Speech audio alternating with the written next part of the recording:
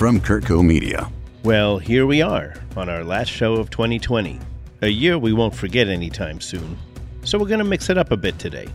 First, our co-host and Chair 1, Ed Larson. He's our own Pulitzer Prize-winning historian, best-selling author. So, Ed, last week, we talked about your recent article in USA Today in which you pointed out ways that the Constitution failed to ensure a check and balance in our government during the Trump presidency. Where did our Constitution fall short? When pressed by an authoritarian president, the Constitution's fabled checks and balances, which are designed to be the primary support for our individual liberties, they fail. We all know that only Congress is supposed to be able to appropriate funds, but the president freely redirected funds from one purpose to another, and the Senate is supposed to confirm high officers, but the president got around it by appointing virtually permanent acting officials. My other co-host, Jane Albrecht, an international trade attorney, member of the Supreme Court Bar. Jane, you've mentioned a number of times that you feel there's a paramount change required in our governing and political structure. What is that? I think the single most important thing that underlies all the problems we're facing in this country is the improper influence of money in our politics. And by that I mean the influence of money overwhelming the proper role that the Congress and the executive branch should play. So campaign finance reform, is that the title it would go under? I think it's the number one challenge in this country. So what you gonna do about it? So who came to mind as the perfect guest to talk with us about the needed constitutional and governmental adjustments? Well, Sandy Levinson, of course. He wrote the book on it. The book was called Our Undemocratic Constitution, Where the Constitution Goes Wrong and How We the People Can Correct It. Professor Sanford Levinson holds a BA from Duke, a JD from Stanford, a PhD from Harvard. He became a member of the Department of Politics at Princeton. He taught law at Georgetown, Yale, Harvard, NYU, Boston, and a myriad of exotic international universities. Now, as professor of government at the University of Texas School of Law, Sandy holds the W. St. John Garwood and the W. St. John Garwood Jr. Centennial Chair in Law. This is Politics. Meet me in the middle. I'm Bill Curtis. Professor Levinson, welcome. Thank you. Delighted to be here.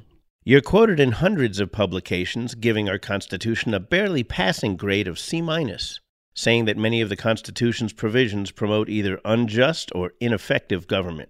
What are some of those provisions, and what exactly do you suggest we can do about it? The Electoral College right now is clearly low-hanging fruit. We are seeing the problems with the Electoral College. For the last 200 years, there have been systematic efforts to get rid of it. All of them have failed because of what I regard as probably the worst single feature of the Constitution, which is Article 5, that makes it, as a practical matter, next to impossible to amend the Constitution with regard to anything truly significant. And not only does that work so that we get far, far fewer constitutional amendments than we ought to, but it also infantilizes us as a political culture because the whole idea of constitutional reform, including, for example, campaign finance reform, seems hopeless once you realize the hurdles that have to be surmounted in order to do it. I've read a lot of your work and I've watched some of your videos. It seems like your dream is that we kind of reconvene a constitutional convention again. And I'm just wondering, with our horribly partisan situation, we can't even agree on a stimulus package. How would you honestly feel we could amend or rewrite the Constitution, regardless of what Article 5 says? Right. Needless to say, I get asked this question very often, and I will also confess that it's true that most of my friends, family, and professional colleagues think I'm crazy in persisting in wanting a new constitutional convention, but I do. So if we're going to engage in what is necessarily an aspect of fantasy, because there is no new constitutional convention on the horizon right now, let me start with how the delegates would be chosen, and I would do it at random. Choose roughly 700 fellow Americans, good and true, with minimal sorts of stratification to make sure that not everybody comes from California or New England or whatever, but otherwise really have a nationwide citizen jury which would serve the valuable purpose of taking it out of the debates of ordinary politics that have led to the polarization. Secondly, insofar as almost all of my concerns are structural, not what rights are not protected by the Constitution. It's not that I think that rights are unimportant, but I do believe that the legal academy in particular grotesquely overemphasizes the importance of the rights provisions of the Constitution. That's what we teach. That's what students want to take courses about. And what we spend way, way too little time on are the structural provisions of the Constitution that are wrongly viewed as dull and boring.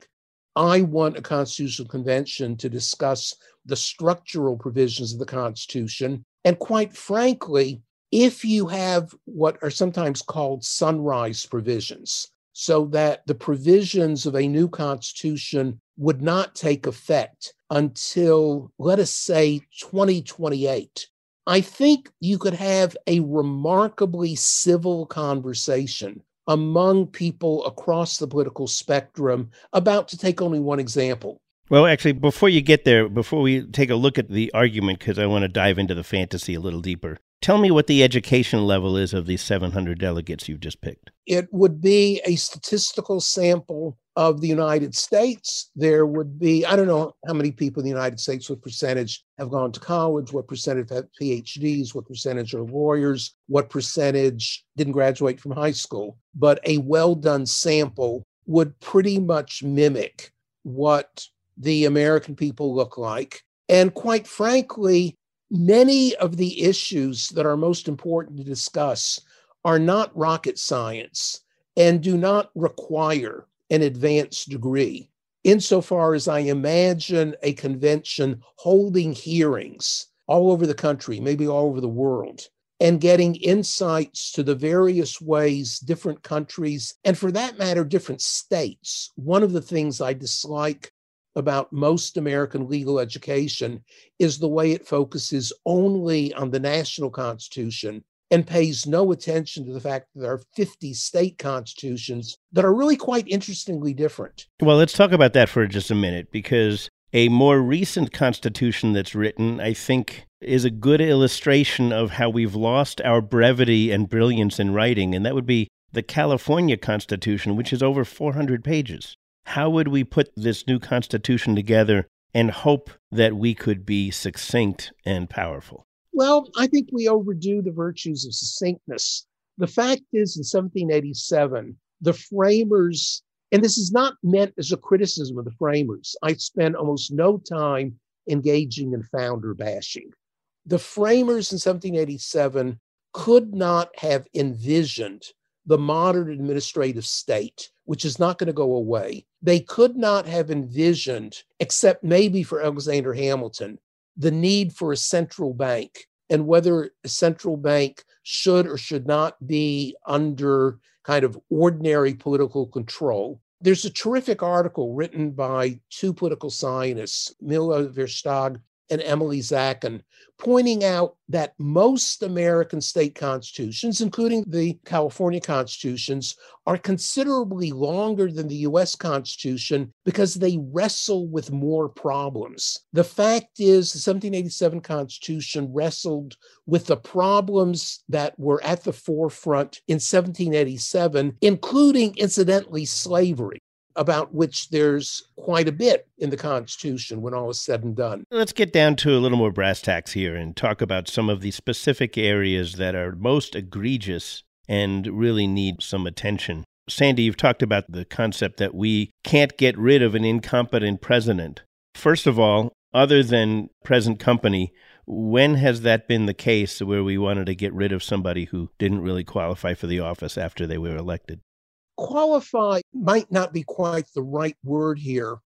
Competence can get to issues of just capacity, but one wants, especially in a modern president, and again, one of the things I'm quite confident of is that nobody in 1787, except Alexander Hamilton in his fantasies about an elected monarch, envisioned the modern president and the powers of the modern presidency. So it's a real question of wisdom. Wait a minute. One of their great fears was that the president would become too much like a king. Oh, sure. That's why Hamilton, in fact, was disappointed. But if it had been up to Hamilton, we would have had a lifetime tenure for president with much more power, right, even than Article 2 assigns the president. But he lost. I mean, he was an important founder. But as with, paradoxically, James Madison, they were at least as disappointed as gratified by the actual decisions made in Philadelphia,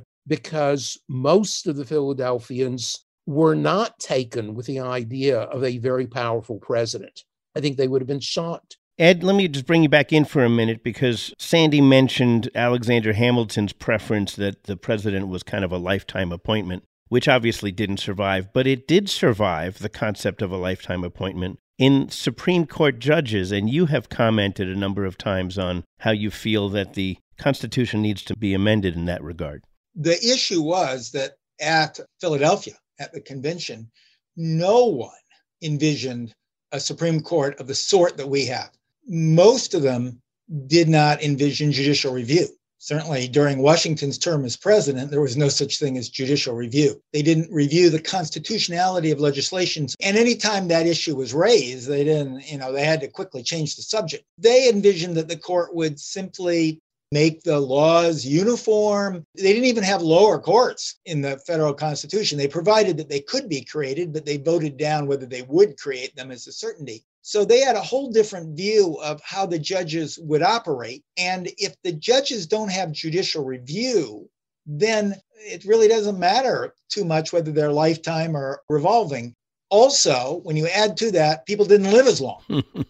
Life tenure would mean quite a bit less back then. So when you add all those things up, they just weren't thinking about the Supreme Court in the way we think about it today. That's why today many people would favor some sort of term limits, as every single state has a limitation, not term limits, but a limitation on the terms of a judge, so that they need to be reelected or reappointed every 10 years or 6 years or 8 years or 12 years. It depends on the state. And that sort of reform would seem to be a possible one that a new convention would come up with. We're going to take a quick break. We'll be right back. A Moment of Your Time, a new podcast from Kurtco Media. Currently 21 years old, and today I felt like I'm magic gonna read extended a poem from her fingertips down to the base You have to of take my care of spine. yourself, because the world needs you and Trust your me, voice. every do-gooder that asked about me was ready to spit on my dream. Fingers were facing me. You can feel like your purpose and your worth is really being questioned. Gonna stop me from playing the piano. She buys walkie-talkies, wonders to whom she should give the second device. Cats don't love humans. We never did. We never will. We just find ones that are... The beauty of rock climbing is that you can only focus on what's right in front of you. And so our American life begins. We may need to stay apart, but let's create together. Available on all podcast platforms. Submit your piece at kurtco.com/a-moment-of-your-time. We're back with Sandy Levinson. Sandy, you and your wife Cynthia wrote Fault Lines in the Constitution, a graphic novel for young readers. When talking about one premise, you said more than half of the U.S. population lives in 9 states, which means they get 18 senators. Now, obviously, we're getting to that check and balance conversation that Jane mentioned a minute ago. But that 18 senators, with over half the population, is compared to 100 seats. So that doesn't seem quite right now, does it? Yep. I loathe the United States Senate independently of whether I approve on a given day what they happen to be doing, because I think that the modern Senate is an indefensible affirmative action program for the residents of small states. You can also demonstrate that the relatively small states are demographically different. They're not simply smaller, but they tend to be significantly wider, often significantly older, often significantly more religious, and certainly more rural than other states. You know, California is full of farms, and it's a mistake to reduce California to LA and San Francisco or San Diego. But God knows California is an infinitely more diverse state, and its political leaders have to be sensitive to far, far more cross-cutting political interests than the senators from the Dakotas, whether they're Democrats or Republicans. Let me quickly add here, you can blame the founders in the end for this Senate, but you can't blame them in the beginning. People forget that in the Virginia plan, the one drafted by Washington and Madison and Franklin and all the other original wise people there, they called for a Senate that was apportioned based on population, just as the House of Representatives. And they fought tooth and nail not to compromise and put a Senate like the old Articles of Confederation. They lost because the small states insisted on it. But people like Washington and Madison realized it or foresaw what we'd end up with and opposed it vigorously. So it wasn't in the founders' original idea. So, Ed, how would you amend this now, where we allow 18% of the senators to represent over 50% of the people in the country? We have 250 years of tradition in this respect, and I can't imagine you could ever get a constitutional amendment passed because the constitutional amendment requires ratification by a supermajority of the states. The states that benefit from the current approach will never approve of a change in this respect. I mean, I think Ed is right. If we ever were to get the new Constitutional Convention that I very much want, it would happen if and only if there were a real popular movement with kind of genuine political leadership, which there is not now. There's not a single national leader of stature who is even willing to talk about constitutional reform, let alone a new Constitutional Convention. That if you look at the actual support in Congress on those occasions when the Electoral College has been the subject of debate, the small states are pretty much split. What one discovers is that the most serious movement for constitutional amendment in 1969 was stopped in the Senate, not the House. It got through 2/3 of the House. It was stopped in the Senate by a filibuster jointly led by Sam Ervin and Strom Thurmond, who were white supremacists. Sam Ervin turned out to be the hero of Watergate, but he was also a dedicated Southern Democrat / white supremacist. Strom Thurmond had run for president in 1948 on the Dixiecrat ticket as a white supremacist, and then he ultimately joined the Republican Party, and it killed it. Later on, in the 80s, attempts to raise the issue of reform were killed by large state battleground senators. California basically didn't know there was a presidential election going on because I'm quite confident that none of the candidates visited you except to raise some money. If the presidential election were purely popular vote, they would campaign differently. As Trump said, if there was no electoral college, he would have campaigned differently. And of course, he claims he would still win. You know, I think that argument is completely correct in 2000. One has to concede that we have no idea who would have won a national popular vote election between Al Gore and George W. Bush because they would have campaigned completely differently. I think that's false this year. I think that both parties, for their own reasons, really focused on turnout, and that Donald Trump's losing by 8 million votes could not have been made up under any plausible alternative campaign he could have won. My point is that while I think there are reasons to change the Electoral College, if it is changed to a popular vote, all states will still not get equal attention. You'll just have the candidates spending more time in the highly populated areas. Probably. That's what politicians do. They focus on where the votes are. But it's also the case that they have an incentive to pay some attention to the lower populated states because every vote will be equal. The honest response to your point is we really don't know for sure.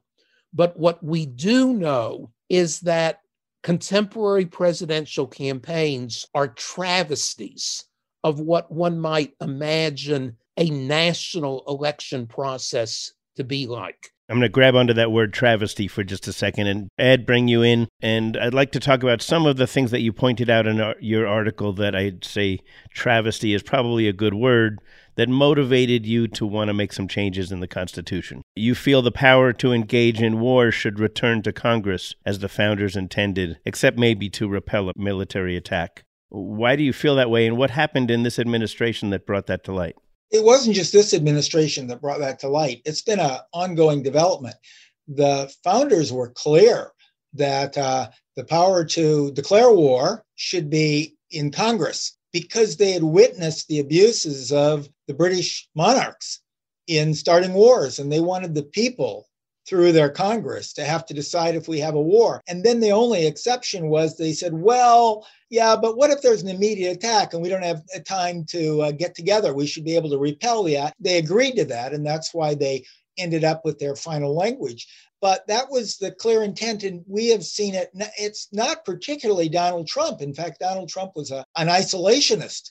He violated that provision much more than, say, Obama or Clinton or Ronald Reagan, for that matter, with Grenada. This has been an ongoing problem where the presidency has assumed to themselves the power to go into something that has plenty of time for debate in Congress to do.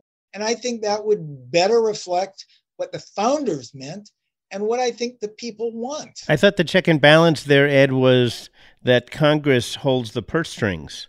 Well, we thought Congress held the purse strings, but not according to Donald Trump. He gets to spend money however he wants to. The Congress, for example, had clearly said no money for the border wall, and he even signed the legislation, and he took money from something out. And if you look at these other wars that people have participated in, once you get into a war, it's almost impossible to pull the funding, but presidents have used funding not appropriated for that purpose because they have the military to go ahead and start a war, as happened in Libya. They didn't ask Congress, do you have money to fight the war in Libya or the war in Kosovo? They just went in and used existing military weapons that they had and fought the war. Ed, I fully agree with you. I think that that is one of the worst distortions of our constitutional structure that's taken place. I'll also make the point on the checks and balances and the military adventurism. It's interesting because we've noticed in the Trump administration that one reason the checks and balances didn't work is the Senate rolled over and played dead and didn't defend their own powers. But the same happens with the military adventurism of presidents, in that the power to declare war is in the Congress. But what happens, and you saw it in the Iraq War, where George W. Bush went into Iraq, congressmen get scared to go back home and to be seen soft on war. And that goes back to my original point about money corrupting our system. And we're going to be talking about that, Jane, when we come back from this break. We'll be right back.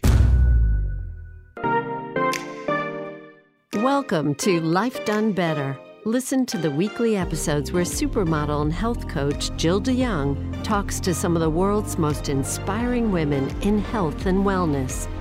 It's the place for all the unicorns who strive to create a life on their own terms. Join us to explore, discover, and create a life done better together. Listen and subscribe from Kurtco Media, media for your mind.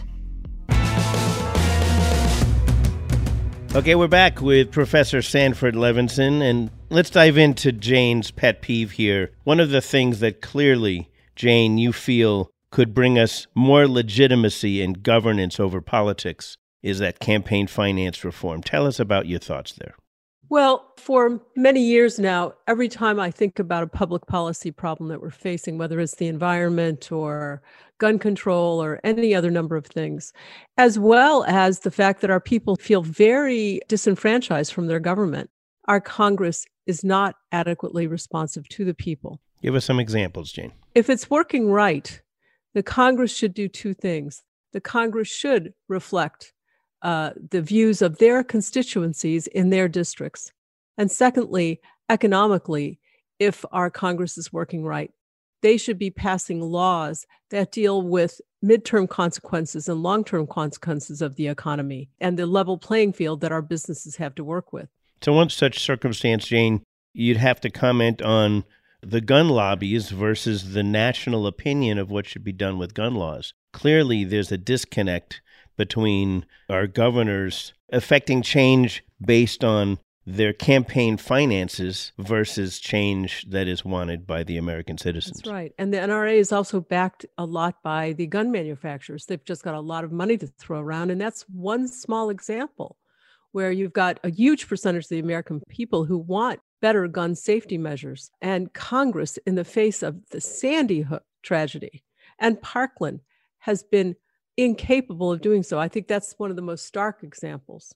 Sandy, how would you affect change in our campaign finance situation? I mean, right now you've got massive amount of money that's sometimes actually donated to a candidate. Other times you just have separate PACs who are separate from the candidate, who spend ridiculous amounts of money. It takes so much money to run for dog catcher in this country. What would you do about that, and how would you affect that change? You know, I agree with what Jane is saying substantially. I don't have a good answer to it because money talks and shouts and is very clever at doing workarounds. One virtue of random selection is that you don't have any elections. What you do have is the selection of a group of people that any social scientist would describe as more representative of the relevant public than those people elected to public office. What the framers imagined was that you would vote for candidates on the basis of your estimation of their civic virtue, that you would pick those people who were committed to the public interest, who were above party, and you had no idea necessarily what their position was on any issue of the day. What you knew is that they were virtuous. That vision, as I say, just collapsed. We can debate about how early in the 19th century it collapsed. But today, rightly or wrongly, most people would say they vote on some notion of, I like the candidate's policies.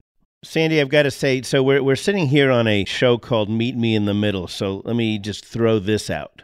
The American voters have, I believe, the American voters have spoken really loudly. 74 million people still voted for Donald Trump with everything we know about Donald Trump. And look what happened to the Senate and look what happened to the House. A message has been sent, and all of us need to listen. I think what you say has to be taken very seriously about Trumpism.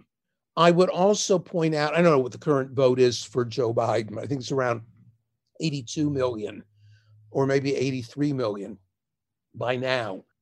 He won by the greatest margin against an incumbent president, I think, since Martin Van Buren in 1840. Donald Trump got beaten, and he got beaten fair and square.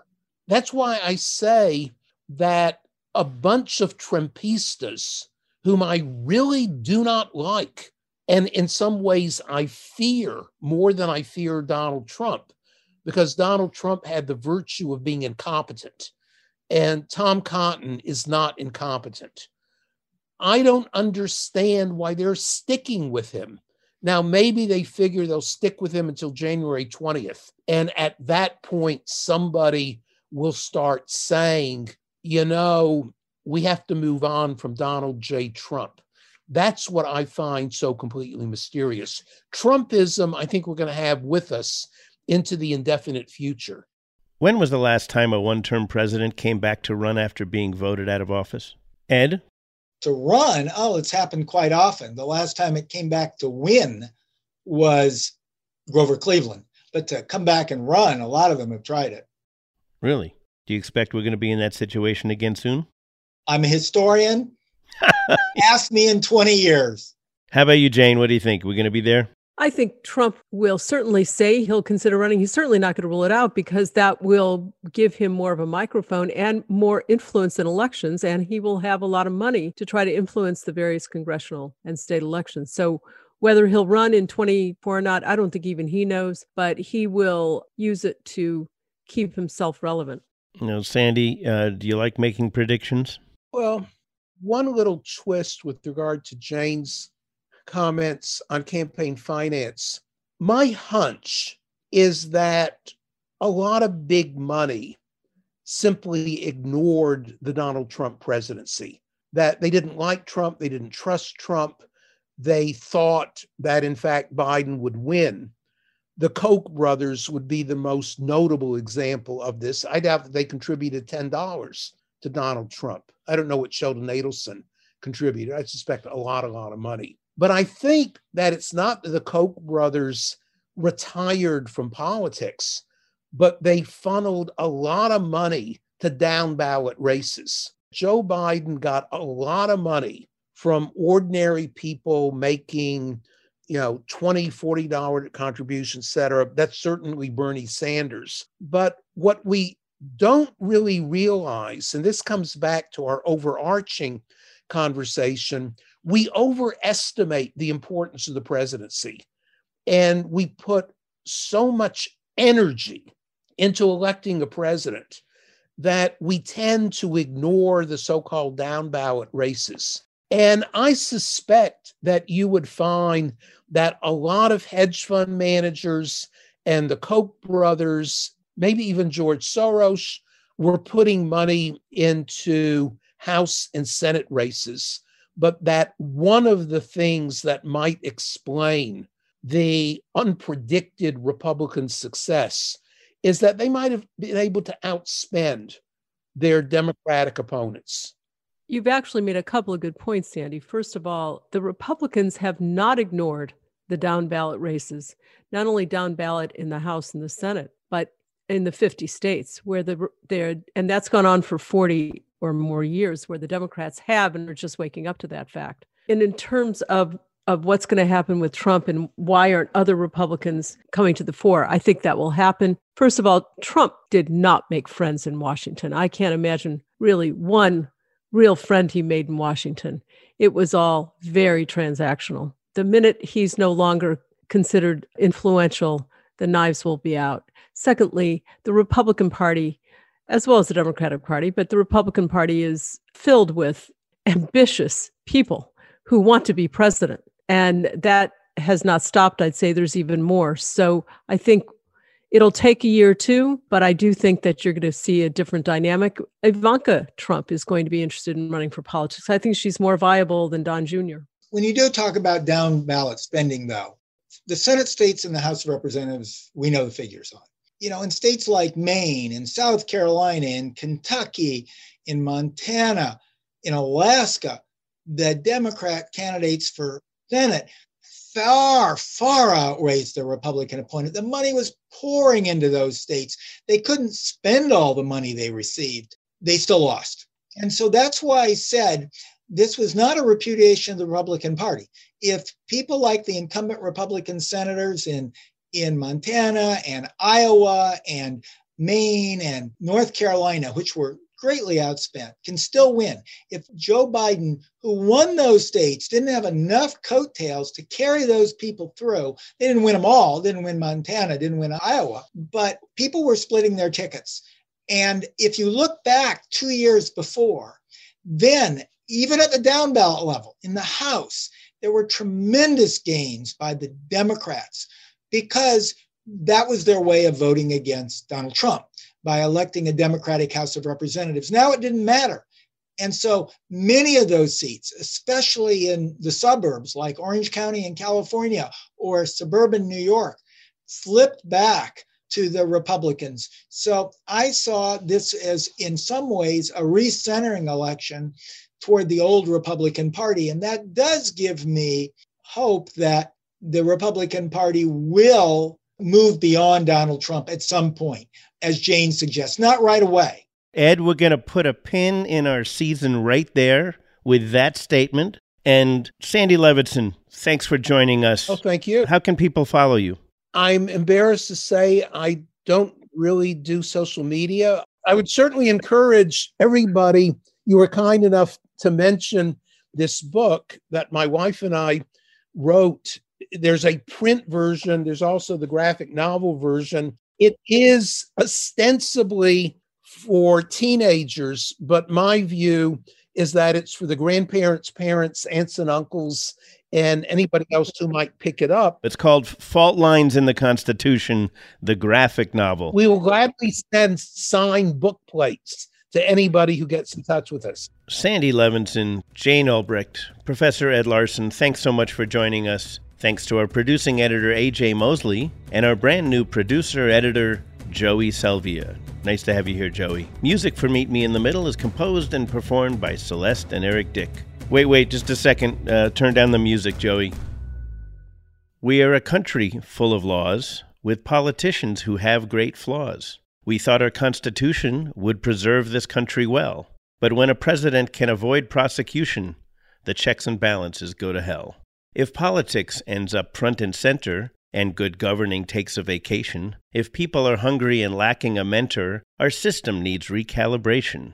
Through a horrific pandemic, like a crawl through glass, our people were strong and resilient. We lost too many people because of an ass, when we needed a leader who's brilliant. Sometimes, as we produce this show, meeting issues in the middle, we feel a change in status quo, should not play second fiddle. We've got a new administration after an election our framers hadn't planned for. Perhaps our laws need alteration, assuring checks and balances Congress can't ignore. So now, we thank you, all who've worked this podcast so well.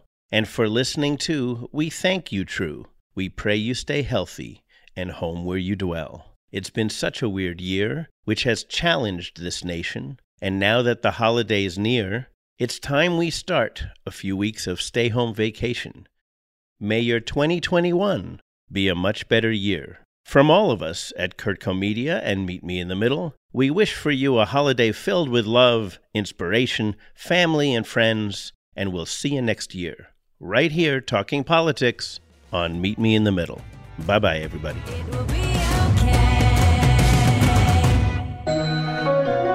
From Kurtco Media, media for your mind.